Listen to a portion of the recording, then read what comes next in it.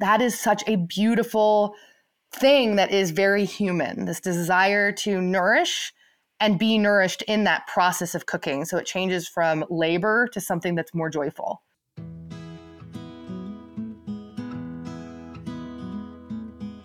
Hello there. If you find yourself looking for a slower way of life, of travels, of connecting to the people and the places around you, you're in good company.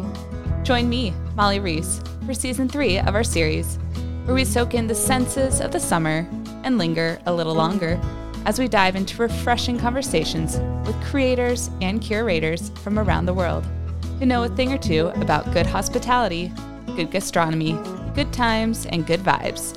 This is Stay in Good Company.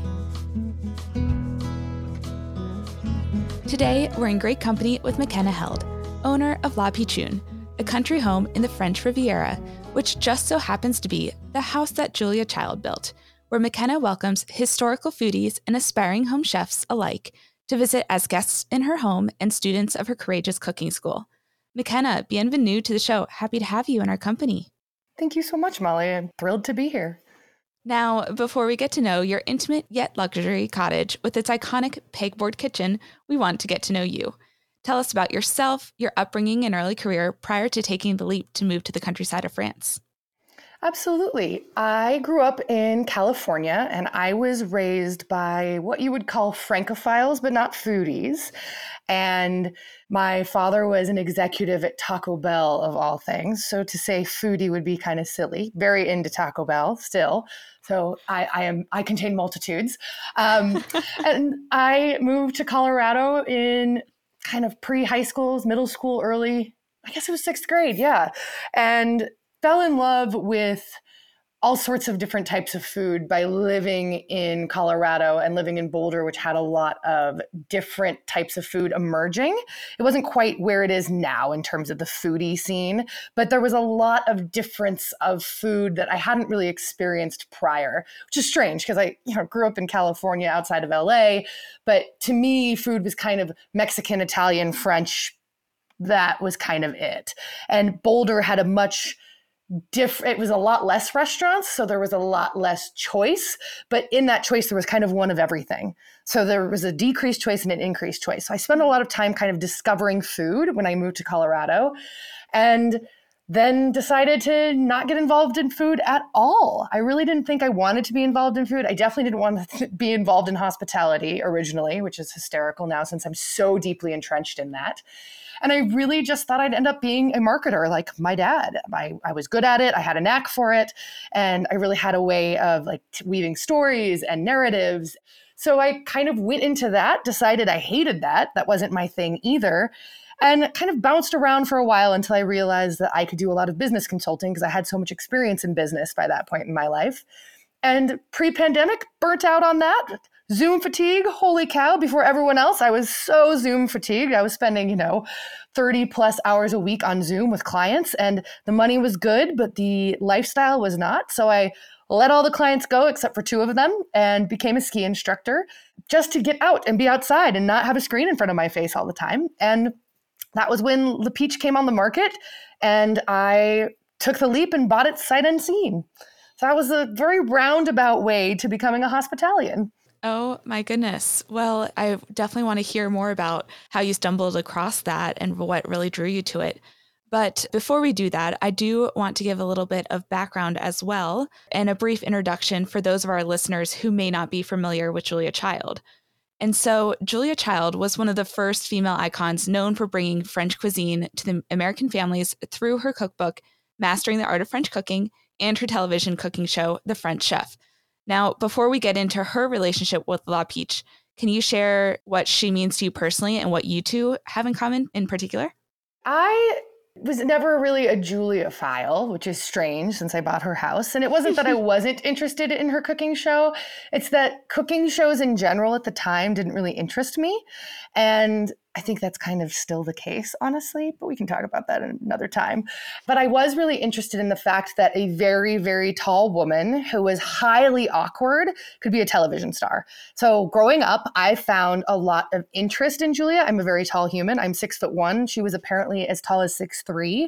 people argue over how tall she was all the time because she would constantly change how tall she was when people would ask her.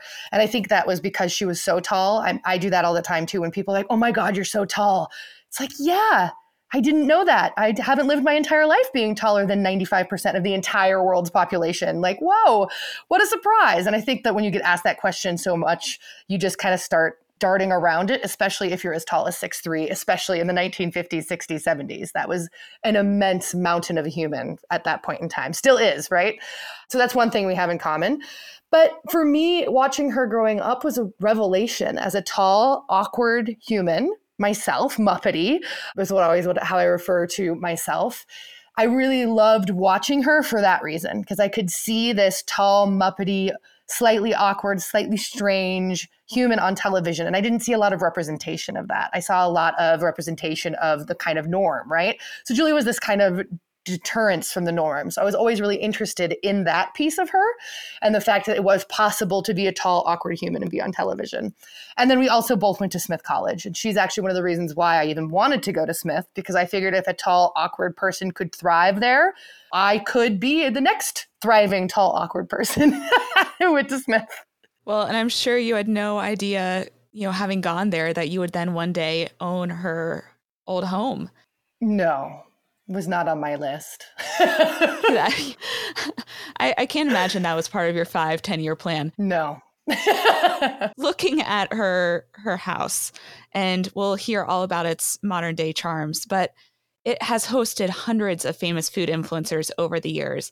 La Pichon was a property that catalyzed a lot of the food movement in the 70s in Provence. And so what is the historical significance of the property itself? The property is super historical. It has hosted so many dinner parties. It's definitely the type of place where you just wish the walls could talk to you. And Luc Barr actually wrote a book about the house and the experience of this 1969 into 1970 and the sort of dinner parties that were had there by cobbling together letters and then kind of creating a fictionalized story of the experience of MFK Fisher and James Beard and Richard Olney, who was also a French cookbook writer, and Simone Beck, who was Julia Child's collaborator in Mastering the Art of French Cooking. And so they created this kind of Luc Barr created this historical narrative around it. And I always find it so interesting to read these historical accounts because there's just this desire to have been there, I think. It was such a crucial time in American food culture, and it was a really multifaceted time in American food culture, and it was changing very rapidly. And these people were having important conversations that were shaping where America is now, where the United States is now. And that's such a crucial piece of the property's history. And it was built on Simone Beck's land, which is such a rarity for Americans to have had a home in the 1960s in France, because it was still illegal to own property. It was still post-World War II. Not illegal, I guess I should say, not permitted. It's not like it was against the law. It just wasn't possible. So there were Americans who had properties from previous to World War II, but they weren't currently selling properties. So the only way you could do it was this sweetheart deal where someone could give you land and you could build on it, right? And that's exactly what Simone Beck did for Julia. So there's all sorts of things about like changing food culture that were really happening at Le Peetch. You had James Beard and you had Michael James and Billy Cross, Michael James and Billy Cross ran the great chefs of France cooking school at the Robert Mondavi Winery. And you had all of these different things kind of happening on this property, which the greater property is called Bramafam. And that's the land that Le Peetch is built on.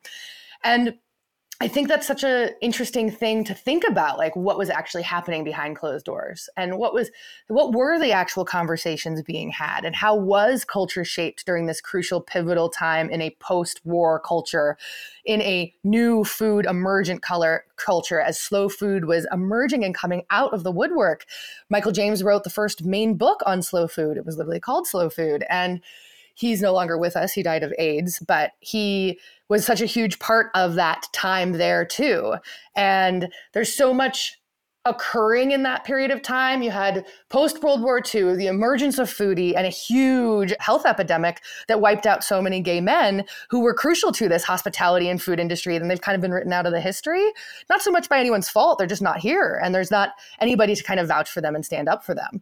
So all of that was happening kind of behind the scenes at Le Peetch. Obviously, James Beard was known to not be of the heterosexual variety also, and was a crucial part of this food movement. And there's just a lot happening at Le Peetch during that time when the house was being constructed into the 70s and 80s, because that was the emergence of food in the United States. Before that, you're talking about, Betty Crocker cookbooks where it's like bananas and salmon, just things that really, I say that, but maybe it's delicious. I don't know. It doesn't sound delicious to me, but that was a huge period of time for sure. It was this kind of emergent food narrative occurring. There was no TV dinners or frozen food or any canned goods in that kitchen. And I'm sure just the space too, which we'll get into, just lent itself to those conversations, to that communal dining and cooking and celebratory experience where you could share that creativity and collaborate on these new and modern at the time ideas in the food world and bringing them back to America. I'm sure the wine helped. Yeah. It always does. Now, for you in particular, your story with Le Pichon started with a listing on the New York Times and a naive text that read, "Wouldn't it be cool to own Julia Child's house?" Now, can you share that story and the adventures along the way in owning it? On November 13th, 2015, the New York Times put Julia Child's former summer home on the front page of the real estate section and on the front page of the newspaper. It wasn't the headline, it was the secondary. If you know anything about newspapers, there's the headline with the big picture, and then down to the right, here's where your eyes go next, and it was right there. And still noticeable. Still noticeable. And it was online too. And I woke up, I lived in Colorado at the time. I was training to be a ski instructor. And I woke up and signed into Facebook, which was my go-to every single morning at the time. I don't think I do that anymore, but I used to. And I opened up my computer and it was at the top of my newsfeed. It had been posted in the alumni forum on Facebook for Smith College. And I was in such shock that I clicked the link to the article and just kind of stared at this window with this red ivy. I had never seen ivy that turned red, right? I've only seen like evergreen ivy. I had never seen color changing ivy. It's an heirloom variety. I've learned all about it now because it's now on my house.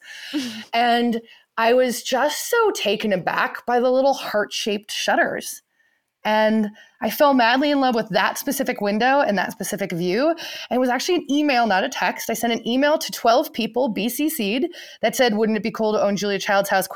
With literally just the link to the article. Nothing else.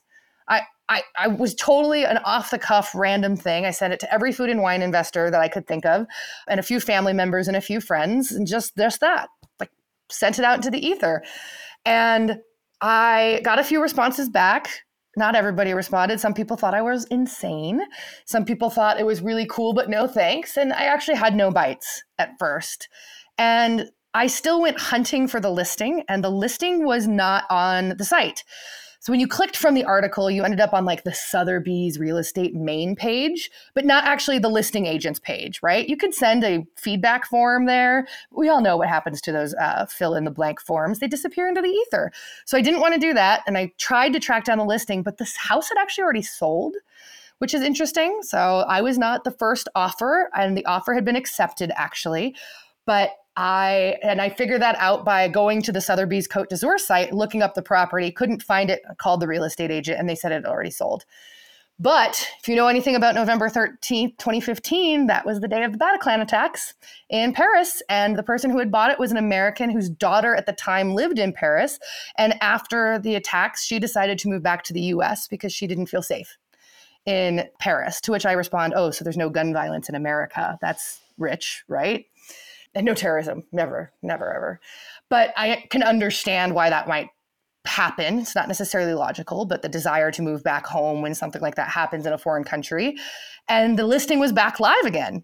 So I went back to those people who responded and said, "Hey, the listing's live, let's talk."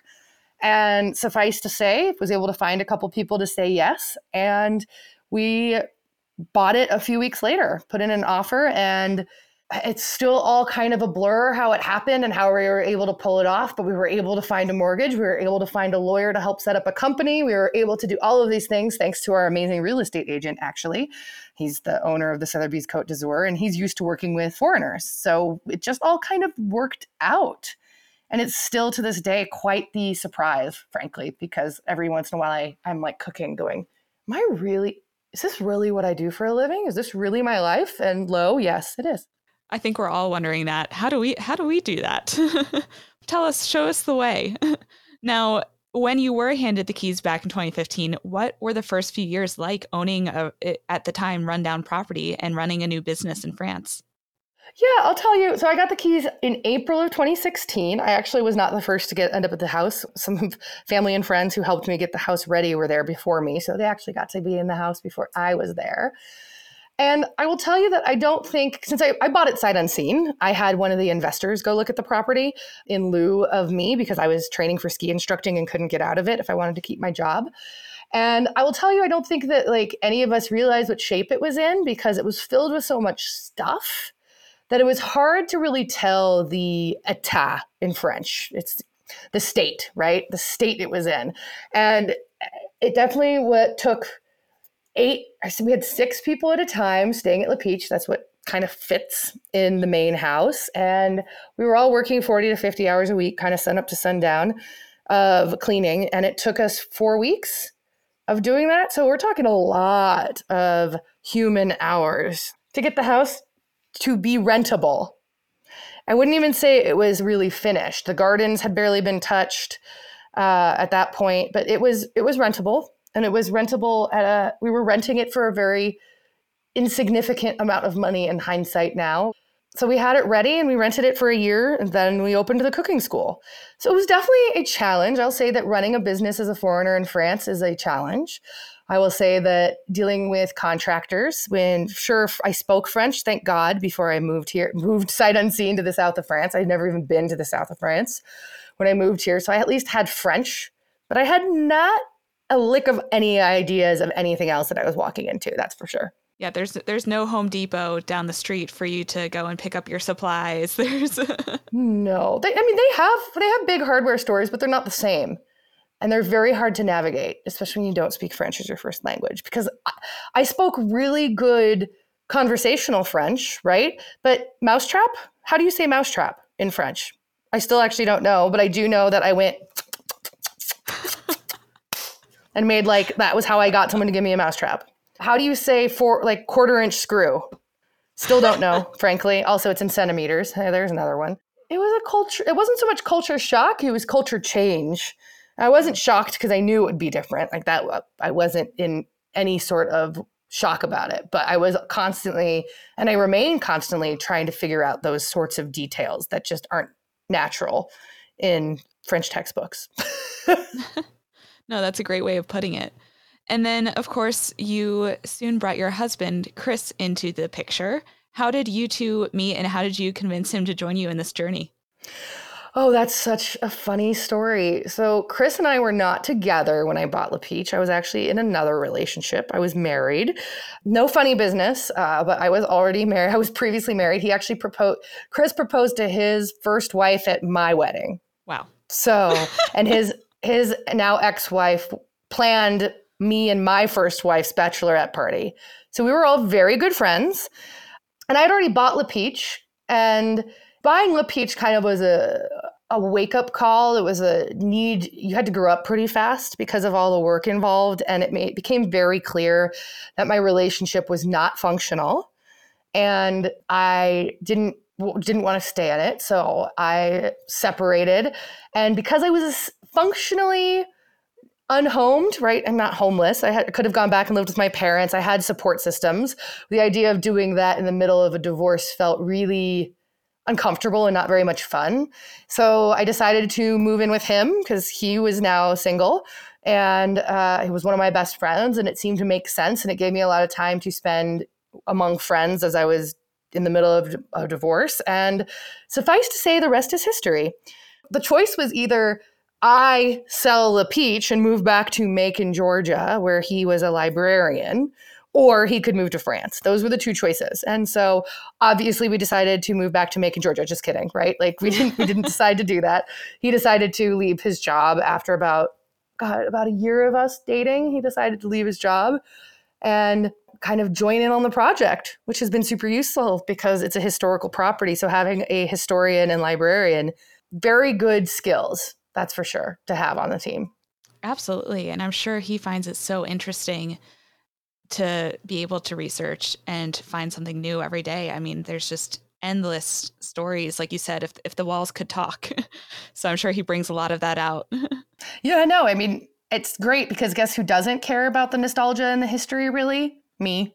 Like, which I know sounds weird. Like, I bought a historical property, but I'm not really one who looks at history as this thing that we should pay attention to other than not to make the same mistakes, right? That's how I use history as a lens. I am not the type of person who like steeps in nostalgia. It's just not my thing. But you do need someone to have that drive and interest when you own a property like this. I am not that person. I'm the business person. I'm forward thinking. I like moving. And he likes to like steep in the history and look at plans of the house and read documents. And I'm like, next, let's go. But you need someone to balance that out at a property like this. That's for sure. It's a perfect blend. And then, of course, you two welcomed in Magnolia to your little family. And so what is it like raising a daughter while running a vacation stay and cooking school? What do you hope she learns from this experience? That's such a great question. No one's ever asked me that before. Like what I hope my daughter learns. I think that the really interesting thing about being in hospitality in the way we are, which is very unique, it's different than any other type of hospitality experience on the face of the earth. We're very singular in how we run our business. I've never followed upon anything like it. And I think that what that really lends for her is that she's constantly surrounded by new adults and new perspectives. And also she is spoiled rotten because of that, right? People bring her presents. People want to meet her. She just thinks that she's famous, which I guess, in some ways people recognize her faster usually than me when we're out in public from the TV show. It's like, oh my God, is she on that? Oh, you're the mom. Yeah, you're Makenna. They're like, I remembered your daughter. I'm like, well, she does have very curly hair and bright blue eyes. So pretty hard to miss. But I think that constant change of people around and that engagement with a lot of different types of people has been really good for her. I think that's matured her without it being, a lot of kids get mature because of trauma. I think she's matured because of visibility to so many different types of people. And also it gives her this very beautiful perspective that people come and go and that staying in one place isn't an abject necessity. And I think a lot of American children don't grow up believing that they shouldn't leave and they should stay in their hometowns and they should stay near their families. And I think that she has this kind of sense of freedom of what's possible because she's meeting so many people and she understands that they come and go. People come back and see her again. So she knows that people do often come back. And I think that it's just such a difference than, say, how a lot of like my friends growing up were raised or how even I was raised. I was not raised to be that kind of flexible in my thinking. I was raised to be more flexible than plenty of Americans. But yeah, I that is a very good question. Thank you for asking that and for giving me the opportunity to reflect on it. Well, it's so great also for Magnolia to be able to really travel the world while staying home in that sense of meeting different people and learning about different cultures and hearing different stories. You're able to give her this whole world view that many don't have access to at that age. And I wish, frankly, that I did. Absolutely. So beyond just your little family of three there, you also have the rest of your small but mighty menagerie that play such an important role in the day-to-day at La Peetch. So can you share more about your team? Absolutely. So we are actually quite a large team now. We're a team of over 20 people total. Oh my goodness. I know, it's insane. It is wild. It is. I still have to take a deep breath when I say that out loud. Our in-person team is now 6 individuals. So we have a team of 6. So we're basically run a 1-to-1 ratio, which again is wild, but that's what it takes to keep the property as clean and as beautiful as it is. And it's like we run a tiny hotel and it just takes that much staff. And people, I think, are always shocked by how much staffing we have. But the reality is it's work. It's real work to keep her humming along. So Chris and I are kind of the main folks. Chris does all the history talks and there's a lot of the small talk with clients, as that's not my forte. I will admit, it's not my forte. It's my downside as a hospitalian is small talk. I'd rather talk about your deepest, darkest secrets than hear about your grandchildren. It's just not my thing. I'd love to hear about everything that has gone great in your life and everything that's gone terrible in your life. And Chris can literally talk about anything. He's the type of person who can talk to anyone, anytime, anywhere, as long as he speaks the language. And Ross and Kendall, who are another couple, they are our business partners, our friends, and they also are our roommates. They live above us in our personal home.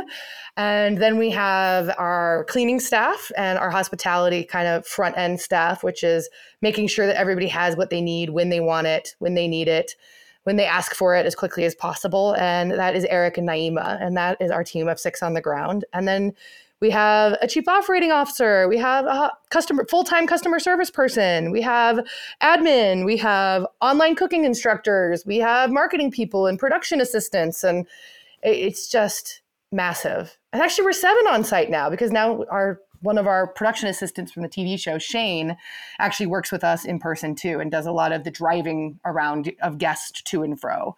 So we are quite the operation these days. Nice little community you've built there. I love that. And so what all did you envision, did your team envision for La Pichoon and all that it could be for guests to experience? Would you say that that still stands true today? I think so. I think that we're constantly surprised at what is possible and what the team is capable of. I think we're all constantly surprising ourselves. We're currently in the middle of our summer season, and this is the first summer season where all of our rentals are catered, meaning we're cooking multi-course meals. Kendall and myself are cooking multi-course meals for guests multiple times a week. So it's like having a personal Michelin style starred restaurant. We're not a starred restaurant, right? I don't want to get that twisted, nor are we trying to be, but that kind of style of well-plated, high-end tasting menus, high-touch service for 6 people. And it requires almost the same amount of staff as it would if you had 15, right? Like 15 people or 20 people. And so our team of 4 is constantly on site for that. And I think that we're always kind of surprising ourselves of what is possible and what is exciting and what brings us joy and what really expands a definition of hospitality. I talk to my friends who are hospitalians all the time, whether they own hotels or small bed and breakfasts or restaurants. And they're always saying how lucky we are to have the type of business we do because it's relatively high ticket pricing, right? We're definitely expensive and we know that. But I always joke that you get to say goodnight to your guests at the end of the night, actually say goodnight to them. And they come for one meal. And even if they come back tomorrow, you only have to have them for 2 hours, right? We literally are with the same group of 6 or 7 people for an entire week. And since it's so high touch, that can either be a really great thing or a really difficult thing. And usually it's great. We have very few difficult clients. And even the difficult ones have their benefits, right? But it's a very intimate, high-touch experience, and it's very, very close quarters. La Peetch is tiny. It's sweet. It's this little jewel box property. It's 1,300 square feet. It is not big. And so you're taking 6 strangers and jamming them into bedrooms together. They've paid a large price to attend. And then they're also in this tiny kitchen with me and Kendall and Chris and Ross. And it's really intimate. And that's the beautiful thing about it. And it's a thing. We're always reevaluating if this is how we want to continue running, right? And right now, the answer is yes.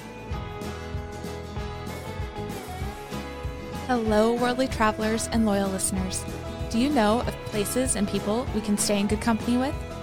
Are you yourself a host looking to share your story and welcome in good company?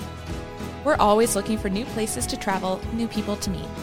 Share who you know and where they are by sending us a note at stayingoodcompany.com or by mentioning us on our social media channels at stayingoodcompany. We'll be sure to give you a shout out when we're there.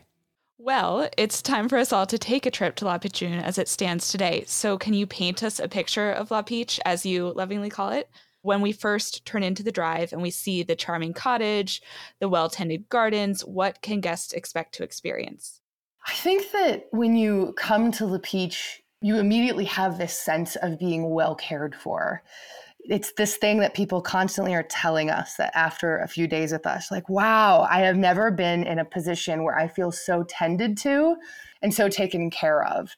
And that's intentional. Like, we're really about creating a space that is safe to kind of lean into. So we don't let you do the dishes. We don't let you lift a finger. Like, if people really want to help us clear, because it's kind of like you're invited into our family. And if you're in your own family, right, you want to clear the dishes. But we really just kind of want you to just fall into the experience. We want it to be this kind of like otherworldly service experience where everything is kind of tended to morning through night. It's very royal, right? It's very like old school royal, where someone's feeding you frozen grapes. I will never feed a guest a frozen grape, but if they asked really nicely, maybe. But it's that kind of like that touch. Every single detail is really attended to. We have really nice furnishings that were custom designed for us by a company out of Saint-Rémy de Provence called Bérengère Leroy. And we have Bonsoir Sheets, which is kind of like the highest end direct-to-consumer brand in France, like really like satiny, beautiful sheets, really nice duvets and really nice pillows and Dyson hair dryers and air wraps, which we have to clean the hair out of every week, right? Because they get hair wrapped in them because they are, hot brushes, and Caudalie bath and body products, and really nice sunscreens and bug sprays and Hermes blankets in every single room. Every single bed has an Hermes blanket. There are 2 on the couch. And we have a flower garden behind the kitchen where we grow dahlias and cut them and make bouquets. And there's a gorgeous mosaic pool that we picked the color so that the water would look a little less blue and a little bit more like pearlescent. It's like a purpley gray mosaic with like a rainbow pearlescence, but not the whole entire pool. Spent a lot of time angsting over that decision, right? We have chickens. We have a garden that you can pick produce out of. It's just this like very garden to kitchen, everything taken care of experience.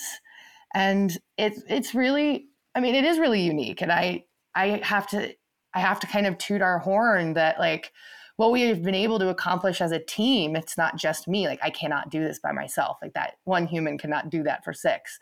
But like, as a team, we're really able to provide what I would argue is one of the best hospitality experiences in the world. Even high-end hotels don't offer this anymore, right? You used to be able to get that level of service at the big names like the Ritz and the Four Seasons. But these days you can't go up to the concierge of the Four Seasons and say, hey, could you pick me up a pack of X or this alcohol? They'll be like, yeah, no, sorry, you go get it. It's down the street. And you ask us for that, and we're like, on it. White on rice. And I think that's really a beautiful thing about having the type of staff that we have, right? Like, most people can't afford to do that in their day-to-day life because it's expensive, yo. Like, that's why our week is so expensive.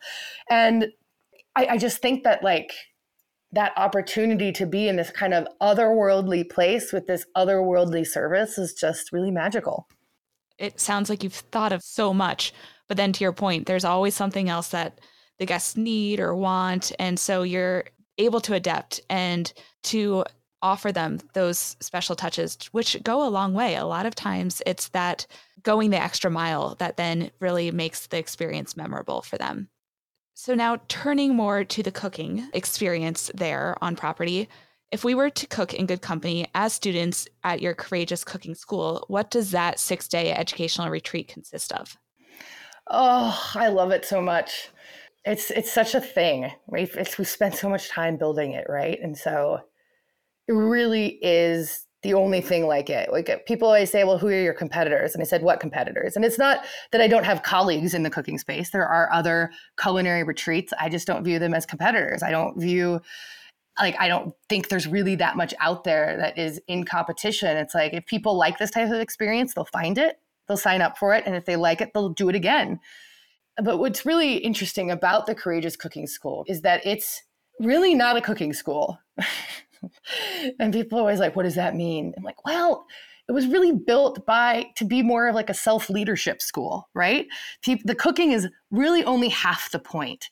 And people tell me all the time that like a year or two, people will leave and I won't hear from them for like 18 months. And then I'll get an email or a letter out of the blue thanking us for the experience and how it changed their life.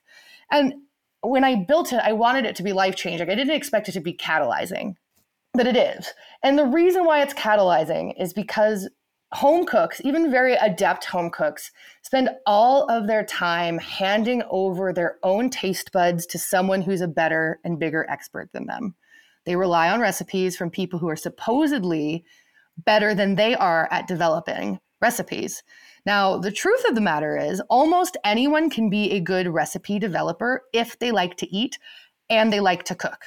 It is not rocket science. As someone who develops recipes for a living, in addition to running a recipe-free cooking school, it's like there's this magic that unlocks when you realize you can do it too. When you can come up with your own flavor profiles, when the fact that so much of creating cool flavor combinations is about being willing to make a different choice than the norm makes. So courageous cooking is not really about cooking only. It's about how do you make different choices? How do you make choices that are more integrity to your quote unquote palate? And that's not to say that we don't teach cooking skills. We teach very crucial skill sets. We teach you how to braise. We teach you how to brown. We teach you infusions. We teach you infusions in every single way, like cream infusions for creme brulee and for pomme dauphinoise and for stocks. Those are all infusions, right? We teach stews, quote unquote, which really are just braises. And we teach browning and like understanding that the way that a chef cooks and the way a home cook cooks is different, but not necessarily correct either way. And we kind of compare those experiences so that you can start to really approach at home cooking differently, either from the hip or looking at recipes and be able to interpolate them faster and make flavor changes without having to worry about it. And that's really what we're focused on. And so much of that comes down to like trusting yourself and also finding harmony in discord. It's like you have these 5 things that don't technically match. Hello, mole. Mole is a great example of things that if they were in other quantities wouldn't taste good together. But when you put them into this beautiful symphony, I don't ever want to listen to, sorry, clarinetists, but I don't really enjoy the clarinet by itself. But when it's in a symphony, great, right? And it's kind of the same idea with spice blends and creating new flavors is like trying to find the magic of how those things can work in beautiful harmony and be in this kind of like symphony environment. Because by itself, wild hang isn't my favorite ingredient, but when you put it in with other things, it's this like magical, earthy, bright excitement, right? So that's really what we're focused on is like, yes, sure, we want to teach you hard skills like how to butcher chicken and how to brown meat and how to high heat roast. But we also want you to learn skills about like, how do you trust yourself? How do you smell? How do you play? None of that's ever taught in a cookbook, right? No one tells you you can make your own spice blends because they don't want you to know that, but you can, and it's possible, and you too can do it. Well, you're inviting everyone to find that source of creativity inside of them that they might not know exists. And to your point, you are allowing them to really learn and lean on their intuition and feel empowered that they can go ahead and not play by the rules or follow the recipes in the book, but they can make their own little tweaks and changes. And it could be a lot better for them and the people they're enjoying the food with. So I definitely get that sense that it's beyond the food itself. It's about the values, the lifestyle changes that you can then kind of integrate into other aspects of your life. Absolutely. And I think that's really the magic, right? Because there's this fear in cooking about things having to be perfect. And just because it's not your favorite dish doesn't make it a bad dish. Right. Just because it doesn't look beautifully plated with a garnishment on top doesn't mean it's delicious. Right, exactly. Beyond the food and the individual self-development and exploration, there's also that communal aspect that's so important to the cooking, the dining experience. And so how does that community that you foster linger beyond the table and the stay experience itself? There is this magic because of the experience that happens in the aftermath.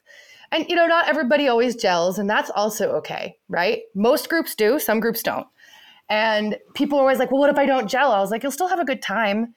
Like, you're not with your classmates all that much by yourself, right? In the evenings, okay, fine. There's plenty of places to hide if you don't gel with people.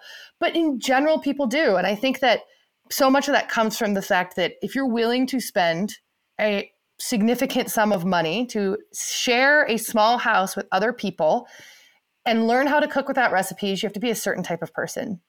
And a lot of these people kind of view us as the community holders and come back and visit us time and time again. We do trips around the world, not just at Peetch, but those require coming to Peetch first. And so it's this kind of like back end thing, a back end hospitality offer. It's kind of like joining the cooking school. You're actually joining a travel club. We just don't advertise it that way. And a lot of people leave being like best friends and travel together after and go on trips together. We've had so many people who have shown up to the cooking school and then continue to travel together in the future. And I think that's delightful and marvelous. And yeah, there are definitely connections beyond the table. But I think that community element is really what makes the cooking school so much fun, because people will say like, oh, I just hate cooking alone. And I think that's what I've realized. It's that I don't like cooking alone. And I always look at them and go, you do know you can invite friends over to help you cook.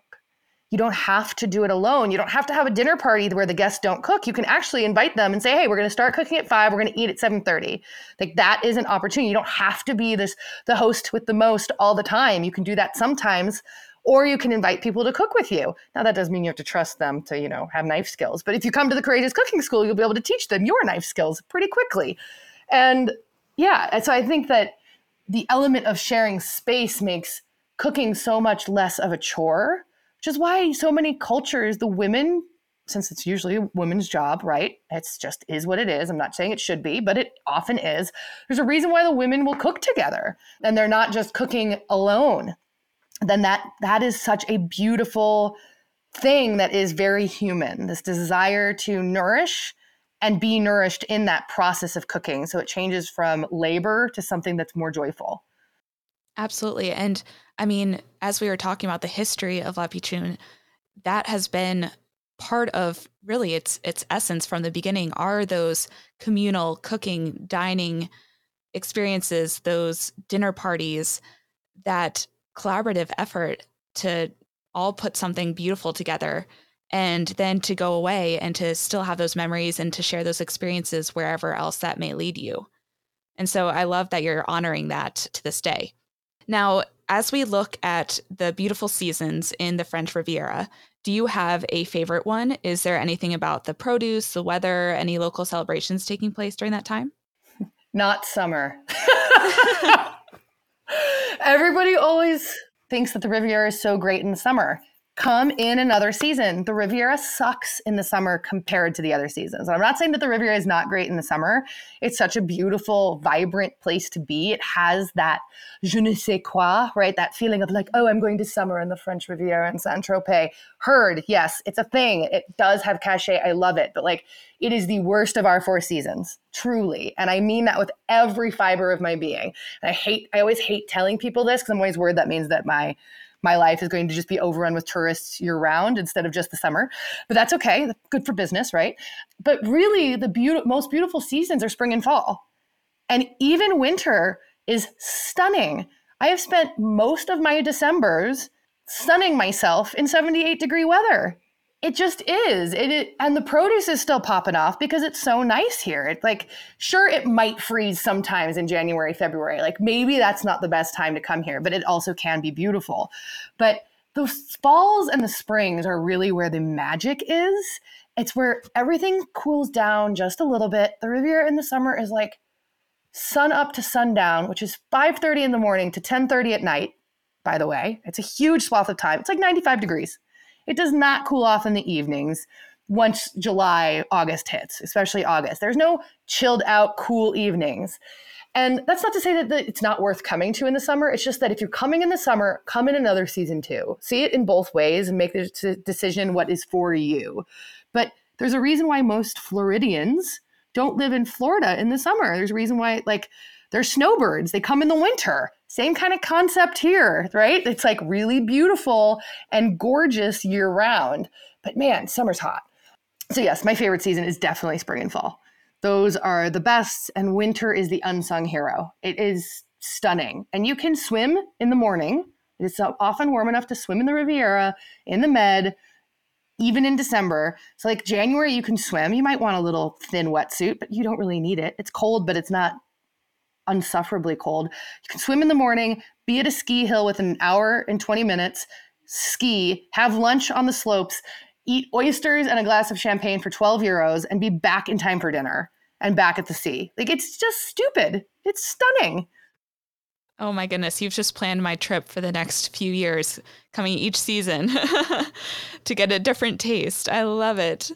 Now, you're also just a short drive into Grasse, a small town famously known as the world's perfume capital.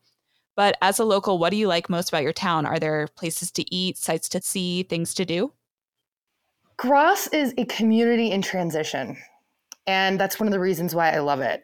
I wouldn't say it is one of the most beautiful cities in the Riviera, and it is just not quite there yet. It's one of the kind of untapped cities left.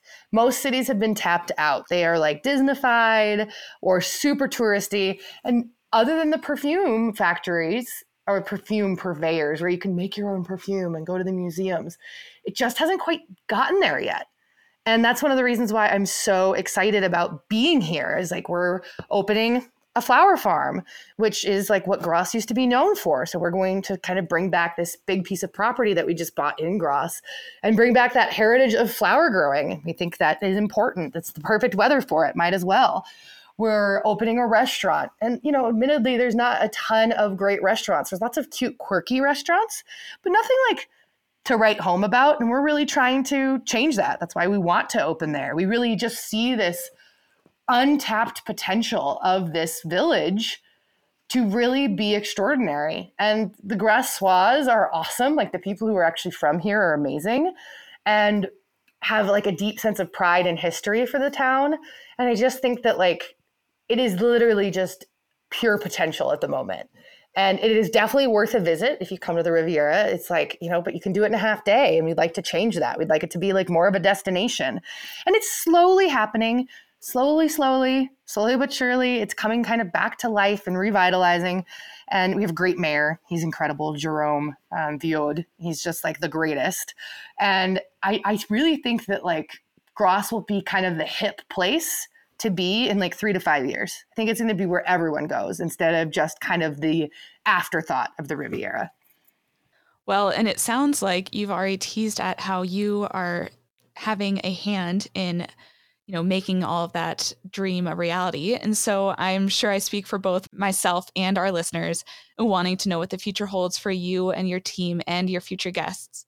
So what's next for the property of La Pitchoun itself? What renovation projects are in the works?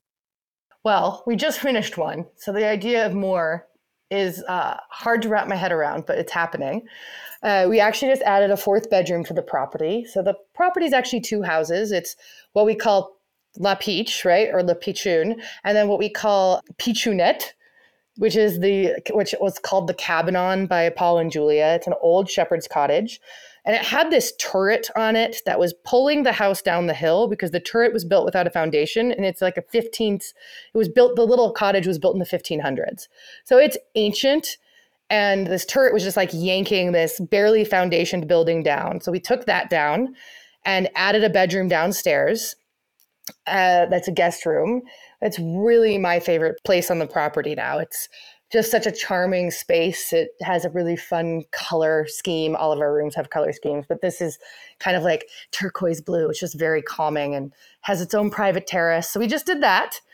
And we just replaced all the door handles with Limoges porcelain, which is not anything I would put in my house, but it's so cute in a cute little like jewel box cottage in the south of France. Not my style per se, but hey, this isn't I don't get to make the style choices. They make themselves, right?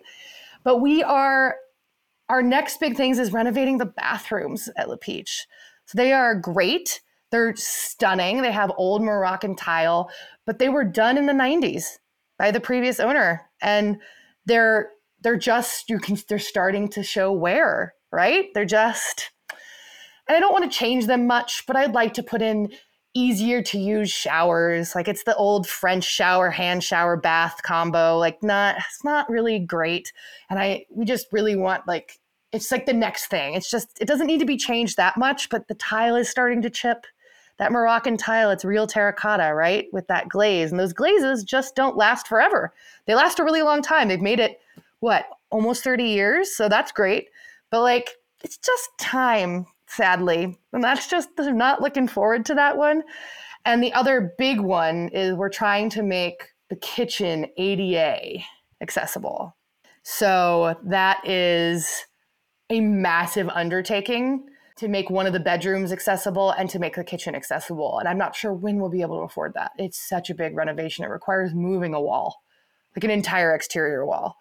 But it's really important to us to make that happen. And I don't know how or when, but it is on the agenda. I would love to do it like tomorrow, right? So we're going to make sure the bathroom, when we do the renovation, that one is accessible so that when we can make the next big leap, that we can do that. Oh, I love that you're thinking intentionally about the changes that you're making and who they're for and really prioritizing that. That's really special and will go a long way with your guests and opening it up to even more. And so when we think about the evolution of the Courageous Cooking School itself, what can future students look forward to? The biggest thing for us is going to be that we'll be able to offer day classes at the new restaurant space in Grasse. And we're so excited about that because we know, again, we're expensive. We have to be. Accessibility is super important to me, but not at the detriment of paying thriving wages, right? So we're talking about a team of 7 in-person people who have to be paid. And what I consider thriving is a minimum of 20 euros an hour. So that's our lowest paid employee in any role. And that is super important to me, whether it's personal for childcare or in the company. And that means that lower cost isn't possible. It's just not possible to charge less than what we charge. And it is $8,000 a week for the cooking school. I haven't mentioned how expensive it is. And renting the house is between $10,000 and $30,000, depending on the time of year. Again, I'm not going to make it more accessible to the detriment of staff and this of me paying my staff less. That's just not happening. That's really important to me. But being able to get more people access to Le Peetch and have other ways to experience the property and to experience courageous cooking is super important to me.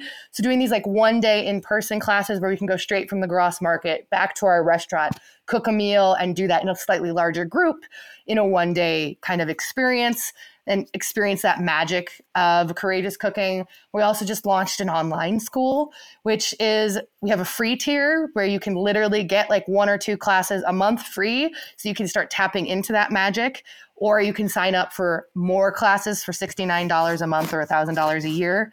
So that's another way that we've created a full free tier where like you get access to our community and our instructors and are able to ask them questions without paying a dime. You don't even have to hand over your credit card information.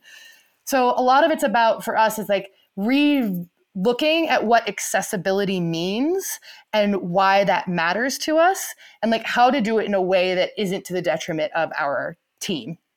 Has been kind of the biggest thing we're working on, because we don't think that hospitality should be cheap. This notion, this belief that hospitality should be cheap is steeped in colonialism and problems and people going to Mexico for all-inclusives for nothing, where people are literally paid, they're barely paid a wage, right? Like it is criminal what they get paid, and like how the land is treated isn't very good. And we just think that hospitality should be expensive. Now, does that mean that everybody can afford it? No, but maybe the fact that maybe it shouldn't be affordable, because if it is affordable, then what have you said about the value of the people who are providing that service? So that's the big thing for us, is like, how can we create opportunities to access the importance of this method of like being able to cook for yourself, being able to nourish your body in a way that's joyful instead of a chore, right? That's what courageous cooking really is about for us. So that's the big things for us that we're looking forward towards right now, is like, how do we get this magic into more hands, but also maintain the integrity of the property and maintain the integrity of paying people well and all of those layers. Absolutely. Well, and that's why I was so excited to have this conversation with you. And that's really a lot of the mission behind this podcast and what all it will become, is because we want to highlight those places where you're really impacting the local community. And that's how we like to travel. My fiance and I, that's why we intentionally choose to stay at properties such as yours. We want to take those classes, have those experiences, buy those local goods because it's putting money back into the local community. And there's then that two-way dialogue and give and take that happens there. So that's beautiful to see that you're just providing that through different touch points to so many different people. And as you've touched on, you're really expanding beyond just your current property. You've got your flower farm, your restaurant coming soon. So as one of the thought leaders and entrepreneurs in France's culinary scene, are there any other projects that you're working on? I mean, you have so many already, but is there anything else you'd like to touch on? Oh, so the biggest thing is the restaurant, which will also have a bar and a terrace and a cooking space upstairs. And we're also, because of the experience of the television show, which was mostly positive, but not 100% positive, and that's a whole separate conversation for another time, we really fell in love with producing content and telling stories that need to be told. I touched on this a little bit at the beginning of the conversation, but this erasure of gay men from the food and hospitality industry due to AIDS, and then no one being willing to kind of stand up and talk for these people who are gone, they've just evaporated from the narrative. They've evaporated from the historical narrative. They've evaporated from the reality of like hospitality was essentially run by gay men for a very long time. And that shouldn't really come as a surprise if you know gay men, right? Like they tend to be very hospitable. They tend to be like this caretaker, the type of people who love to welcome people into their homes and host lavish parties. Like that's like, I swear that's just part of so many gay men's DNA. And so it's not a surprise that hospitality was like a big part of that your barmen were frequently gay, that your servers were frequently gay pre-epidemic, right? Pre-AIDS epidemic. And post that, they just vanished. And that's like, I'm getting emotional talking about it, but we're working on a documentary that's like trying to track those people and bring their stories back out to life. And so much of it was just kind of swept under the rug. And it's no one's fault. It's definitely a sign of the times. The times have changed. But I really think that like, so as an out non-binary queer human who's neurodivergent and like oftentimes feels really invisible because I don't fit in the norm, I do spend a lot of time in the margins and at the edges, that like making sure that these stories are brought to light, not to demonize anyone. I'm not trying to say that like people were wrong because that was of that time, but like that it's now time to bring their stories back. It's time to shine light and to show that these amazing people were such a crucial part of what is a very American thing, this type of hospitality, right? And it's not only an American thing, but this like new wave of hospitality is in huge part driven by American farm to table, American slow food, obviously not exclusively. Italians and French and all sorts of cultures that we don't mention have a deep hospitality backing too. You know, South America has it, Mexico has it, so many different places in Africa have it too. Like, but the US, I guess, commoditized it, right? In a way, like, and brought it to be this like really important, thriving industry that employs millions of people. And the fact that like the original employees of that vanished and no one's talking about them, even though they were shaping it, it just shatters me. And so it's one of the things that we're working on is bringing some of these stories kind of back to light. I love that. And you say you're not a historian, but here you are honoring those people and all that they've created. But to your point, you're bringing them to light in modern times, having that dialogue today so that we can impact the future generations. So I see a little historian and a little sentiment in you as well. Well, you know, I am human, but it's really that's really Chris's project, right? Like I kind of came up with it, and it's actually better that it's not mine because the interviews, I don't think that like our staff, actually, the whole production team on the documentary is actually all I shouldn't say all. They are straight presenting. They're not all necessarily straight or non-queer. They live in a life of straight presenting privilege. Mm-hmm. And I think that that's actually super crucial because I've heard some of the interviews and I don't think it would be good for my soul to be listening to those until it's been distilled. It's almost better for these stories. Do we have people behind the scenes who are helping navigate the murky waters of history and like helping find the history and helping who are queer historians, but actually listening to the interviews, I think it's better that it's not me. It's not other queer folks. Like it's better for it to be like held by people who haven't experienced that trauma in their lives. Cause I think it's actually like the stories are just hard. Yes. Yeah. More eye-opening because none of the stories surprise me. They just break my heart. Right? Like I'm not surprised by any of it. That's even sadder in some ways, right? But it just is devastating to listen to. So I think it's so much better that it's actually not my baby. Oh, well, we'll definitely have to touch base when that comes about because it's such an important story, like you said, and just a means of sharing that with a lot of us who haven't had that experience. So I'm very much looking forward to hearing more about that in the future, and best of luck in the meantime. Hello, worldly travelers and loyal listeners. Are you too planning your upcoming travels and in search of independently owned and operated stays and experiences to visit along the way? Head on over to stayingoodcompany.com or our social media channels at stayingoodcompany and drop us a note with where you're going and when, and we'll be sure to set you up in good company for your trip. Just don't be surprised if we hide away in your suitcase and join you in your journeys. So now that we know what it's like to stay in good company at La Pichon, we've learned and grown in good company with Makenna Held, and thus we have a few final questions, what I'm calling a toast table topics. Turning back to Julia Child, do you have a favorite quote from her?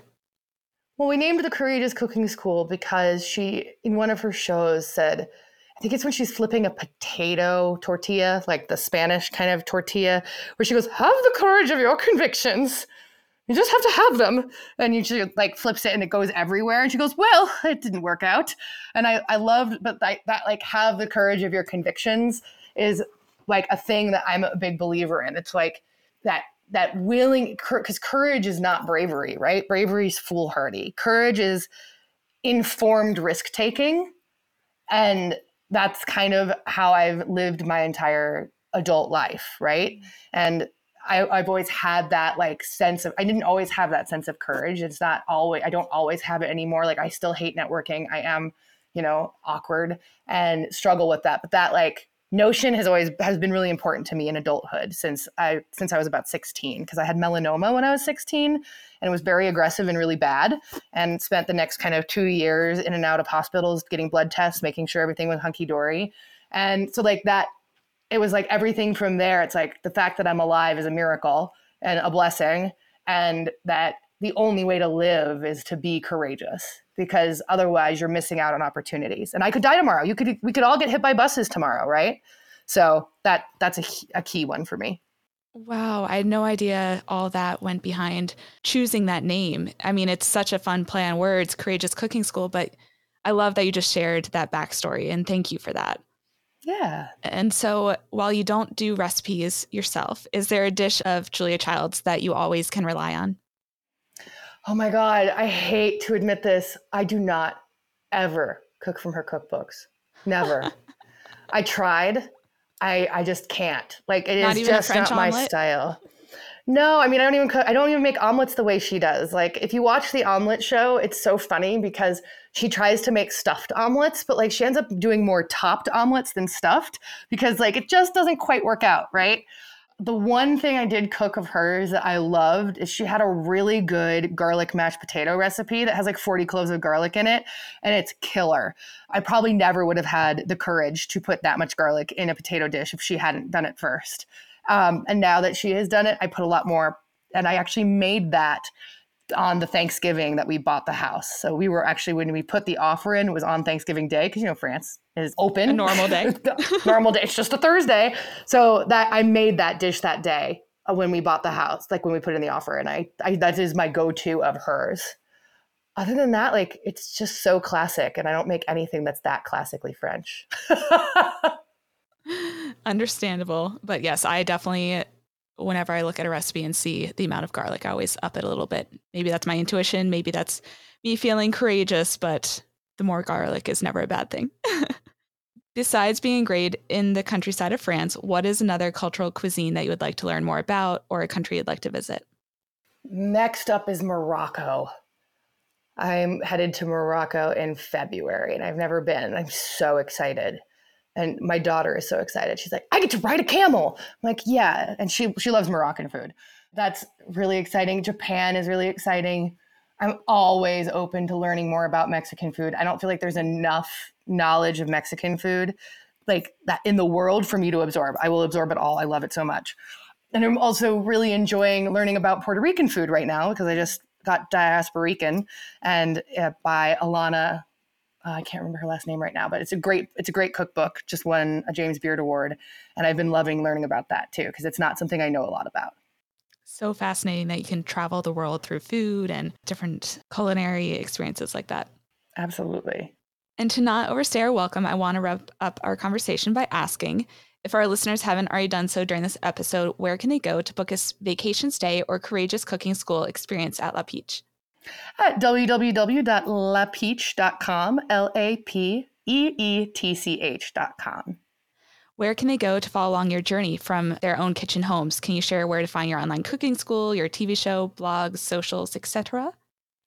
Absolutely. You can go to courageouscookingschool.com, and that will get you the free access to our online school or the paid access. And of course, I have social media. You can follow me at Makenna Held, or you can follow the La Peetch account at LaPeetchFR. Perfect. Well, merci beaucoup for joining us, Makenna, and for giving us a taste of provincial living and cooking to inspire us all in our own kitchens. Well, thank you for having me. It was an utter joy. Thank you for listening along. I hope you found yourself to be in good company. I know I did. Be sure to rate and review, invite your friends along, and find out more ways to stay in good company in the show notes below. Until next time, remember to slow down and to savor the company you're in. Cheers, my friends.